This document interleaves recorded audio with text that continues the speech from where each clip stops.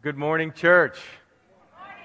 All right, that was about halfway there. Let's try again. Good morning, church. Good morning. That's better. That's better. Make sure we're all awake. If you have a cell phone or some other type of device that makes noise, please just turn that off or put it on vibrate or something like that so we can be distraction-free for the next 45 minutes or so. Welcome. Glad you all could hopefully fight the fight to get here. Did anybody have a struggle getting out the door this morning? It's inevitable, especially if you have kids. It's inevitable. There's a battle to get here, and that is not by accident. That is by design from the world, the flesh, and the devil. We'll do everything that those three can. It's the unholy trinity, the world, the flesh, and the devil. Anything to keep you away from worshiping the living God. You know, Satan doesn't have to get you to worship him. He just needs you to not worship God. And then, if you're not for God, then you're by design against him. So that's all he needs to do, is to get you against God. And it's a challenge, isn't it, sometimes? So I'm with you in that. So let's do this. Let's get Bibles into people's hands. John chapter 1 is where we'll be. So if you didn't bring a Bible or have some other device that has Bible pixels on it or some sort, then put your hand up and we'll give you a hard copy of the Bible. These things are more and more rare these days. They'll come around. Hands up nice and high. John chapter 1 is where we are. Let's pray and we'll get into the first chapter of the Gospel of John. Father, here we are once again. Lord, we've fought the battle this morning against all of the other things that our flesh wants to do sometimes, against all of the hurdles that the devil wants to put in our way, all of the doubts, Lord, that arise in our minds about coming and gathering with the body of Christ in this place. Father, we've fought against the world and the cares and affairs of the world, that we could eke out just one more chore or one more project at home and utilize just this last few minutes of our weekend before we go back to work tomorrow. But Father, we have chosen to be here, trusting that worshiping you is the most valuable thing we could do with this hour and a half on a Sunday morning. We know that life is in you, Lord, and that all of the things of this world are passing away. Everything here that's originated here is temporary. And Lord, we trust the things that are connected to you are eternal and meaningful in a way that we will not and cannot understand until we pass from time into eternity. And we trust, Lord, that then, when we hear those words, well done, good and faithful servant, that everything will be clear and all will have been worth it. Father, take this next time and open our ears so that we can hear what your voice is saying to the church today through your Spirit. In Jesus' name. And all God's people said, amen. Amen. John chapter 1, we're plugging our way through. Fantastic gospel, not one of the synoptic gospels, a little bit different in its nature, written by the apostle John, the apostle of love. And the question I have for us this morning, just a personal question for you, we'll pick up, by the way, in the 35th verse of the first chapter of the Gospel of John. Are you a pioneer? Are you one that's like when something's going on and it's like a fresh thing or no one else has done it, are you willing to be first? How many of you would say, yeah, I'm willing to, I'm a risk taker, I'm willing to be daring, I'm willing to be first, but maybe others of you are ones that say, well, I'll let them go first and I'll sit back and I'll watch and I'll wait and I'll see how it goes for them. Some of you maybe fall into each category. Maybe some of you don't want to say. No doubt there's all of those. Not one is not more right than the other. Just a personality thing, isn't it? Some people are just risk takers, man. If they hear about it, they're willing to give it a shot, give it a try. And other people, they want to watch and see what happens. Well, did you ever think about the fact that someone had to be first to follow Christ? There had to be someone that made that first decision. You know what? We hear this preaching from John the Baptist, and we see what he's saying about this guy, Jesus of Nazareth, and you know what? I'm willing to give it a shot. I'm willing to follow him. I believe that it's right. And so in the rest of John chapter 1, what we see is the first followers of Jesus Christ. So we pick up in verse 35. It says, again, the next day, John, that's John the Baptist, stood with two of his disciples. And looking at Jesus as he walked, he said, "Behold, the Lamb of God." Now, John the Baptist had already pointed at Jesus and said, "Behold, the Lamb of God who takes away the sins of the world." That was back in verse 29. And now he says it again. He's standing with two of his disciples, John the Baptist's disciples, and they see Jesus walking.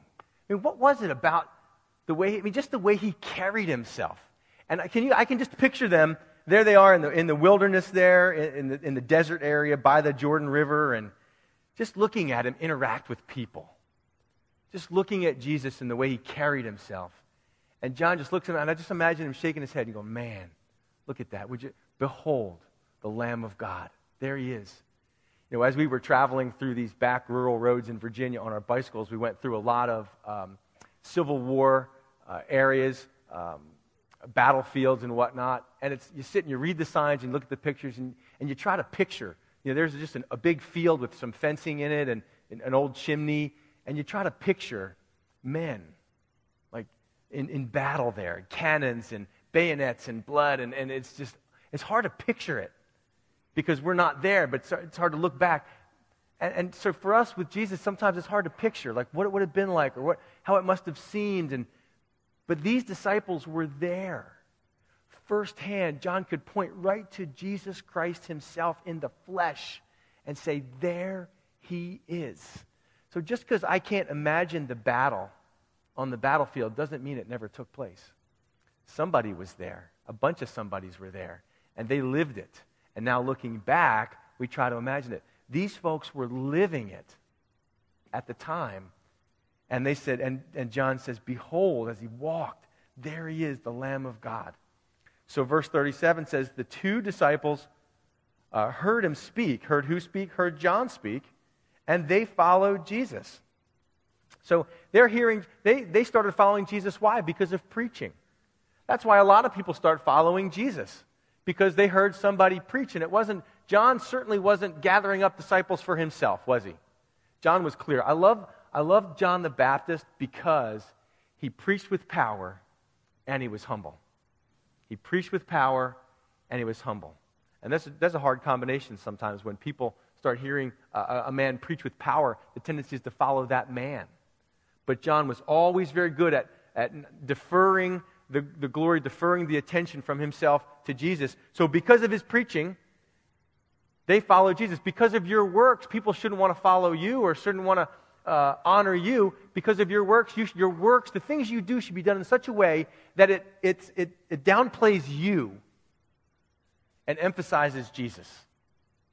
And that's what John the Baptist did. The two disciples heard him speak, and they followed Jesus. So Jesus turned, and seeing them following, it's like they were stalking him or something, walking behind him. So he turns, and he sees them following, and he said to them, "What do you seek?"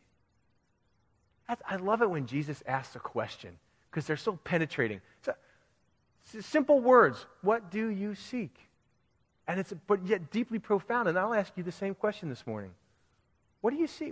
When you heard about Jesus, when you heard the preaching about Jesus, what was it that you were looking for? Were you looking just to please your parents? Were you looking just to fix this area of your life? Did you need a job? Or were you looking for something different? What was it that you were seeking? What was it that I was seeking? For me, it was just this desperate sense of needing a connection with God that was being inhibited by my sinfulness. It wasn't preaching that got me. I'm more like Philip in this passage. We'll get to him later on. But what is it that you're seeking even now? Are you seeking to communion with the living God? Are you seeking forgiveness of sins? Are you seeking eternal life or an abundant life now? Or is there some other motivation? Are you seeking to be liked? Are you seeking to be accepted? And I don't know the answer to those questions, but that's what Jesus asked. What do you seek? What is it? Why are you following me? What is it that you want? And they don't really answer the question directly. Look what they say. They said to him, "Rabbi," which is to say, when translated teacher, "where are you staying?" Well, that doesn't really answer the question of what you're seeking, not directly at least. But the idea is, we know that Jesus had no earthly home, don't we? He had no place. He's not a homeowner. He was homeless, really, you could say. Even the animals, the birds have nests and the foxes have holes. But the Son of Man has no place to lay his head. Why? Because this earth was not his home. He never settled down here in that way. He always knew he was just passing through. He came from his Father. He was going to go back. And if you've been born of God, guess where? This isn't your home. Heaven is your home. So we're just passing through. So they said, well, where are you staying? We want to maybe come and learn from you, come and listen. Now, does Jesus... It's like this funny conversation. Nobody answers anybody's question, Verse 39, so instead of saying, you go down 3 blocks to where Bob lives and you take a left, and that's not what he says. Verse 39, he said to them, come and see. You want to know where I'm staying? Why don't you come and see? I like that. And here's why. Because a lot of people want to make inquiry about Jesus. They're just interested in Jesus. Tell me more about him. But I don't want to put any effort forth, right? I don't want to have to do anything. I just want you to tell me about him. So where is he? What's he all about? And instead of answering the question, Jesus says, if you want to know where I'm staying, if you're really interested, then I want you to exert a little bit of effort to come and follow me. See, we think, because of grace and because we understand we're saved by grace, we think that human effort is completely out of the equation altogether. But we know the Bible says faith without works is dead. So yes, in terms of our salvation, there's nothing we can contribute to that. But when we're interested, for me it was like I knew what was missing in my life. I knew where I was in my life. And I said, I'm going back to church. Because I don't know much about church. I don't know much about this Christian thing. I just knew that I needed God. And I knew the only place that I knew I could find him was church. So I had to go. And I had to put forth some effort. I had investigated Buddhism. And I had read Zen and the Art of Motorcycle Maintenance. And I've read all these books and things on spiritism and spiritual things. None of it really made any sense or gave me any peace. And so I was on a journey, a search, just like many of you have been or are. And so sometimes there's things that you just can't explain to somebody, aren't there? Where are you staying? Just come and see. And I love that. Jesus says, just come. Just come and see where I'm staying. Come follow me. So they came, and they saw where he was staying. They could have said, it doesn't fit into my schedule, don't really have time. But they were committed to finding out more. So they came, they saw where he was staying, and they remained with him that day. Now it was about the 10th hour, which is 4 p.m. So probably these 2 disciples, we haven't named them yet. Probably, he's not listed in here because he likes to stay a little bit hidden. Probably one of these first 2 that followed was the Apostle John, who wrote this gospel. The other one we'll find out is Andrew. We'll get to that in a second. So they decide to go. It's 4 o'clock in the afternoon. They stay with him all night. What a Bible study that must have been. Where they just go and they get to sit with Jesus in person and ask him questions and listen to him talk and hear how he speaks. And they just spent the time with him. So one of the 2 who heard John speak, one of the 2 disciples of John, and followed him was Andrew, Simon Peter's brother. Any of you defined by someone else in your family? Because we don't know a whole lot about Andrew. I mean, he's not like a primary player. Peter, James, John, these are the guys we think about a lot when we think of the disciples. Andrew, not so much. See, when I first met Helga, it's like she had this identity. She's Helga, it's like you don't need a last name. You're just Helga. And so I was always Helga's husband, especially going back to Long Island where she grew up. Oh, you're Helga's husband. So I was like, that's my dad. I understand Andrew. Oh, you're Simon Peter's brother. Yeah, that's me. I understand that. So this is Andrew, Simon Peter's brother. He first found his own brother Simon and said to him, we have found the Messiah, which is translated the Christ. And Messiah would be related to the Hebrew word for Mashiach, which is Savior, Messiah. And then Christ is the Greek version of that. And verse 42 says, and he brought him to Jesus. So whatever Andrew heard as he went to stay with Jesus that night, it was impacting him, and it was so impacted him that the first person he went to tell was his brother, Simon, who becomes one of the foremost apostles. And I like this on a number of reasons, because it just says he brought him to Jesus. And I wonder, how many people have you brought to Jesus? There's a lot of people I've brought that didn't stay. I say, just come and see, and they go, no thanks. I expect that. And that can be frustrating, can't it? I mean, we've all dealt with that. We've tried to bring people to Jesus, and they don't want him. But that doesn't discourage me, because I know that there are some are, and maybe that one, like a brother, or a sister, or a mother, or a father, maybe there's one that gets it, that's saved. And so, how many people have you invited to Jesus, not just to church, but have you been a witness? When David is writing the Psalms, he's writing about the joy of having your sins forgiven, the joy of salvation. And he's begging with his readers, and he says, taste and see that the Lord is good. It's coming from his heart. He believes that. He's not just trying to, I have to evangelize because the church tells me I have to evangelize. I have to spread the word because the church tells me I have to spread the word. We're not like, it's not part of, in our covenants that to be saved, you have to do this, and you have to tell people about Jesus. No, that's for free. And you're good evangelists. I know many of you. You're good evangelists. You watch a TV show. You like it. You tell people, don't you? You got to watch this TV show. It's great. It's so funny. I laugh for hours. Or you got to see this movie. Or you got to listen to this music. Or you got to read this book. And we're good at telling people about what we find and have found meaningful in our own lives, aren't we? We're great evangelists. And so that's what would make me worry if you've never told anybody about Jesus. And you've never said to somebody, you've got to come and see. You've got to come and see. Because then the question is, has he really meant something to you personally? Because what means something to you personally, you will tell people about. And so the answer to that is just, hey, keep growing in your understanding of what Jesus has done for you, and you're growing in your humility. And then once you see that, you're just blown away by what Christ has done. I can't tell. I look at my family. I look at this church. I look at my life. And I say, God, you're so good to me. You've been so good. And I want other people. We don't evangelize because I get paid by how many seats are filled.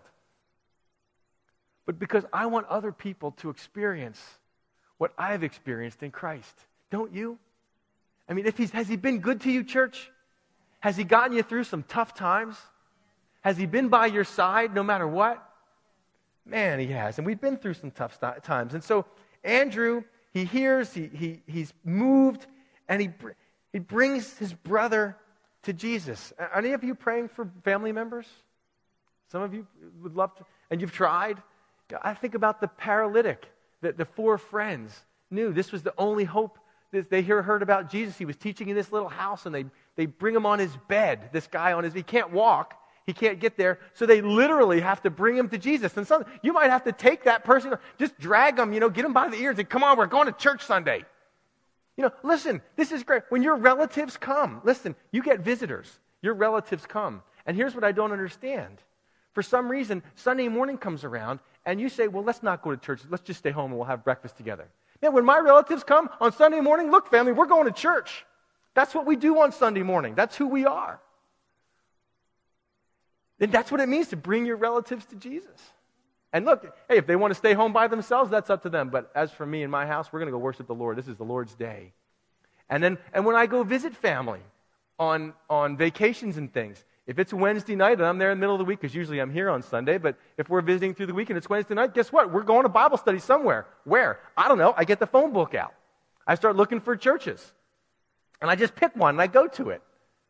And if they want to come, great. If not, that's fine. But I'm setting an example of the things that are important in my life. Because if your family comes and you say, well, let's all stay, that what you say to them is Jesus is really not that important, that you're more important than God.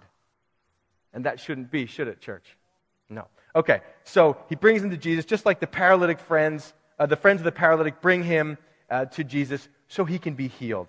Now, when Jesus looked at him, this is Peter, he said, you are Simon, the son of Jonah. You shall be called Cephas, which is translated a stone. That's what the name Cephas means, or Peter. It means a stone. And so just by the nature of Jesus, he already knew this man, even before he came to him. And by the virtue of him saying, your name is officially changed, to change his whole life, Peter would become one of the foremost apostles that would be used to preach at Pentecost, and the church would be founded on Christ as the cornerstone and the apostles and the prophets as foundation stones. And so Peter says, you're going to be a prime mover in the church. And so he changes his name. The following day, Jesus wanted to go to Galilee, and he found Philip and said to him, follow me. So this is a little different. This time, instead of preaching, this is Jesus found him directly. Jesus said, hey, Philip, I want you to come follow me. That was the story of my life. I wasn't in a church. There was no altar call. There was no choir. There was no mood lighting, nothing. I was in a parking lot in Charlottesville when I got saved, and Jesus came to me. And he said, Steve, I want you to follow me. And I had no idea what that meant at the time. I'm still learning what that means. Still surprises me every day. So this is Philip that is found by Jesus, says, follow him. And Philip follows him. Verse 44. Now Philip was from Bethsaida, the city of Andrew and Peter. They were all sort of from the same village area. And what did Philip do? He found Nathanael. And he told two friends, and so on and so on. Maybe you remember that commercial. Maybe you don't. I'm dating myself. Philip found Nathanael and said to him, we have found him of whom Moses in the law and also the prophets wrote, Jesus of Nazareth, the son of Joseph. Hey, Nathanael must have known something about his Bible, because that's the way Philip approaches him. Says, Nathanael, all that Bible reading you do, all that investigating you've done into God's Word, we have found the one in whom it is all fulfilled. Everything in Moses. This is what Jesus says to the disciples on the Emmaus Road after his resurrection. He says, what are you guys doing? Well, we thought that this guy Jesus was something, but they crucified him, they killed him, and now so we're going home. And the Bible says Jesus taught him from beginning in Moses and all through the prophets, all the things concerning himself. The whole Bible, listen carefully, the whole Bible all culminates and is brought to its fulfillment in Christ, in Jesus. And so he says to them, we found him. We found the one that everybody's been looking for. We found the Messiah, the Savior. He's from Nazareth. He's Jesus of Nazareth, and he's the son of Joseph, which, of course, that's humanly speaking, not divinely speaking, of course. So what is Nathanael's reaction to this? Verse 46, Nathanael said to him, I love this, can anything good come out of Nazareth? I mean, imagine waiting for God's Savior to come and then finding out he's from Fluvanna. It's like, well, where? I can't even spell Fluvanna. You travel somewhere and people go, don't you hate the question? Where are you from? Well, Fluvanna. Flavena? Flavena. How do you say that? How do you spell that? It's like hard to spell, isn't it? Being from Fluvanna. But evidently Nazareth did not have a very good reputation. Now, if you were God and you were sending your son, or you were coming in human flesh to the earth, where would you come to? Naturally, Jerusalem, the center of the universe. Jerusalem is where you'd come to. The center of all the religious activity, that's what they would think. The Messiah certainly is going to come from, would be a place like that. Or now he was born in Bethlehem, but he was living in Nazareth. And Nazareth was like, not a great reputable town. And so Nathanael's reaction tells the story. What? The Messiah? Now, come on, you can't be serious. Nothing good comes out of Nazareth. I mean, that's ridiculous. Why would the Messiah come out of there? And look again, what a great response. Philip doesn't say, well, let me give you my 6 theological points as to why the Messiah should come out of Nazareth. What does he say? He just says the same thing again. Come and see. I'm not going to argue with you. I'm not going to play games with you. I'm not going to try to reason this to you. I'm certain, and you've just got to come and see for yourself. Look, you've got to come and get the information yourself. And then you decide if it's true or not. You see if I'm crazy or not. And just remember, as you're talking to people, and you tell them, oh, I'm part of this church, we meet in a high school, and how can a church meet? How can anything good happen at the middle school, in a gymnasium? Come and see. Just come and see. I love those words. Don't you?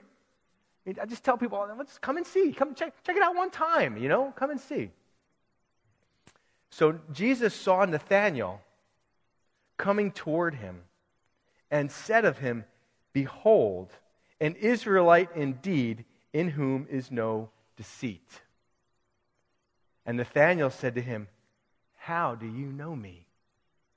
That's fantastic. See, just as Nathanael was coming to Jesus, Jesus says, talks about his character.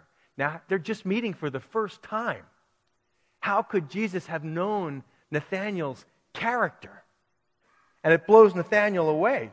Nathanael said to him, How do you know me?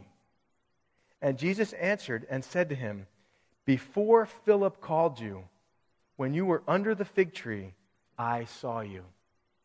He wasn't anywhere near there. Was he spying on Nathanael? I mean, what was going on? Jesus is God. And Nathanael gets that. He's omnipresent. He's omniscient. And we were traveling again on our bicycle journey, and we're with this guy from Advancing Native Missions named Kishore. And he was born in India, and it got an interesting life story. He was born into a Dalit caste, an untouchable caste. And I was talking to him as we're traveling and spending time together. We were talking about these verses. And he said, that verse means a lot to me. Because at age 9, his father was going to sacrifice him as a human sacrifice to the goddess Kali. In Hinduism, there's millions of gods and goddesses. And the goddess Kali is satisfied by human sacrifice. And so she has multiple hands, and hands have skulls in them. And Hinduism is very dark. Don't be fooled by the beautification of it in thought by Americans that haven't experienced it. It's very dark. And so he was going to be sacrificed. And he said to me, I know that when I was going to be sacrificed, and his mother saved him.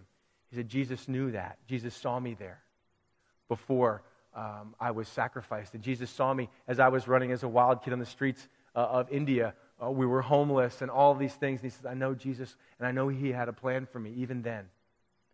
And I want to reassure some of you, because someone has said to you, come and see, and you're still trying to figure out why you grew up the way you did, why those things happened in your life, what could be the meaning of all of that. And I'm going to tell you right now, Jesus saw you. He saw you then, and he preserved you, and he sees you right now, because someone told you, come and see. And as you've approached Jesus, Jesus already knew you were coming. And he already knows what you've been through, and he already has a plan for where you're going. And he knew you back then. He knew you when there was abuses in your household. He knew you when you were struggling at that time. He saw you back. That's what he says to Nathanael. Before Philip called you, before that friend told you, before your relative shared with you, before you heard the preaching, before someone begged you to come to church, Jesus knew. Jesus saw you. And see, Nathanael was under the fig tree, which that can either mean literally that was where it was a Hebrew idiom for studying the Scriptures. So Nathanael was probably studying his Bible. Or it could have been that he had a fig tree at his house and he was sitting under the fig tree reading his Bible. They're connected. The ideas are connected. But none of that's important. This is what he says. He says, Nathanael, before Philip called you, when you were under the fig tree, I saw you. And Nathanael answered and said to him, Rabbi, you are the Son of God. You are the King of Israel. It blew his mind. Just like the woman at the well. Go get your husband. I don't have a husband. I know, you've had 5 husbands, and the guy you're with now isn't your husband. And then she says, come and meet a man who told me everything about myself. He knows. All things are naked and open before the eyes of the Lord.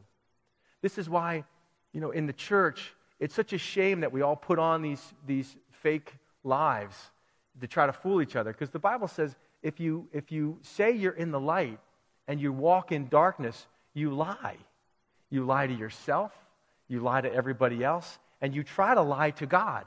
But you can't lie. You can lie to us. We'll buy it. We don't know. But you can't lie to God. So why not just be honest about who you are? Because he already knows. There's nothing, you can't surprise him. And the beautiful thing about our God is that he loves everybody. There's no one that comes to him that he'll say, you know what, you're a little bit off the charts for me. I can do so much, but you've gone too far. Not one. There's no one that comes to Jesus who he will turn away. He will accept you right where you are. And then he will change your life forever. And he says, you're the Son of God. You are the King of Israel. And Jesus answered and said to him, because I said to you, I saw you under the fig tree, do you believe? I mean, that was all it took. You will see greater things than these. And he said to him, most assuredly I say to you, hereafter you shall see heaven open and the angels of God ascending and descending upon the Son of Man. Now that's a real interesting, kind of obscure verse, isn't it? Now, unless you're familiar with your Old Testament, you might miss the reference here. Probably, Nathanael was reading a portion of the Scriptures from Genesis chapter 28. He was reading about Jacob traveling, and he kind of beds down in this place, and he puts his head on a rock, and he has a dream.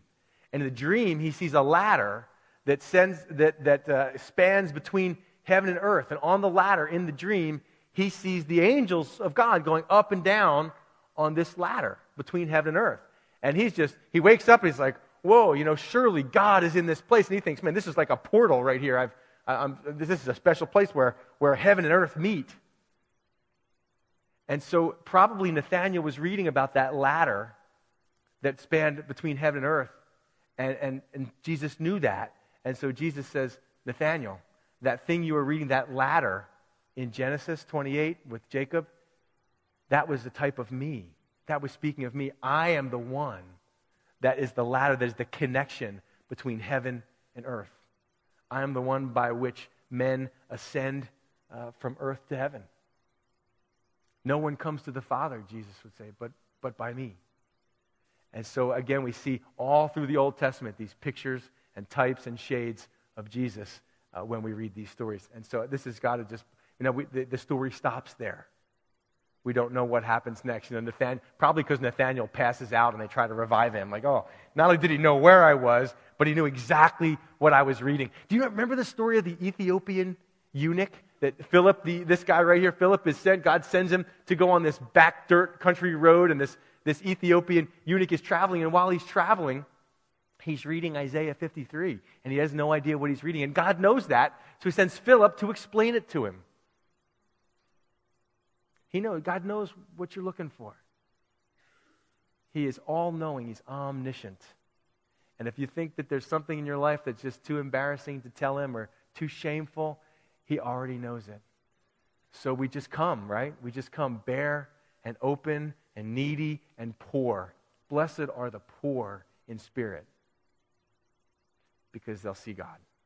The pure in heart see God. The poor in spirit will become rich in Christ. So, fantastic stuff.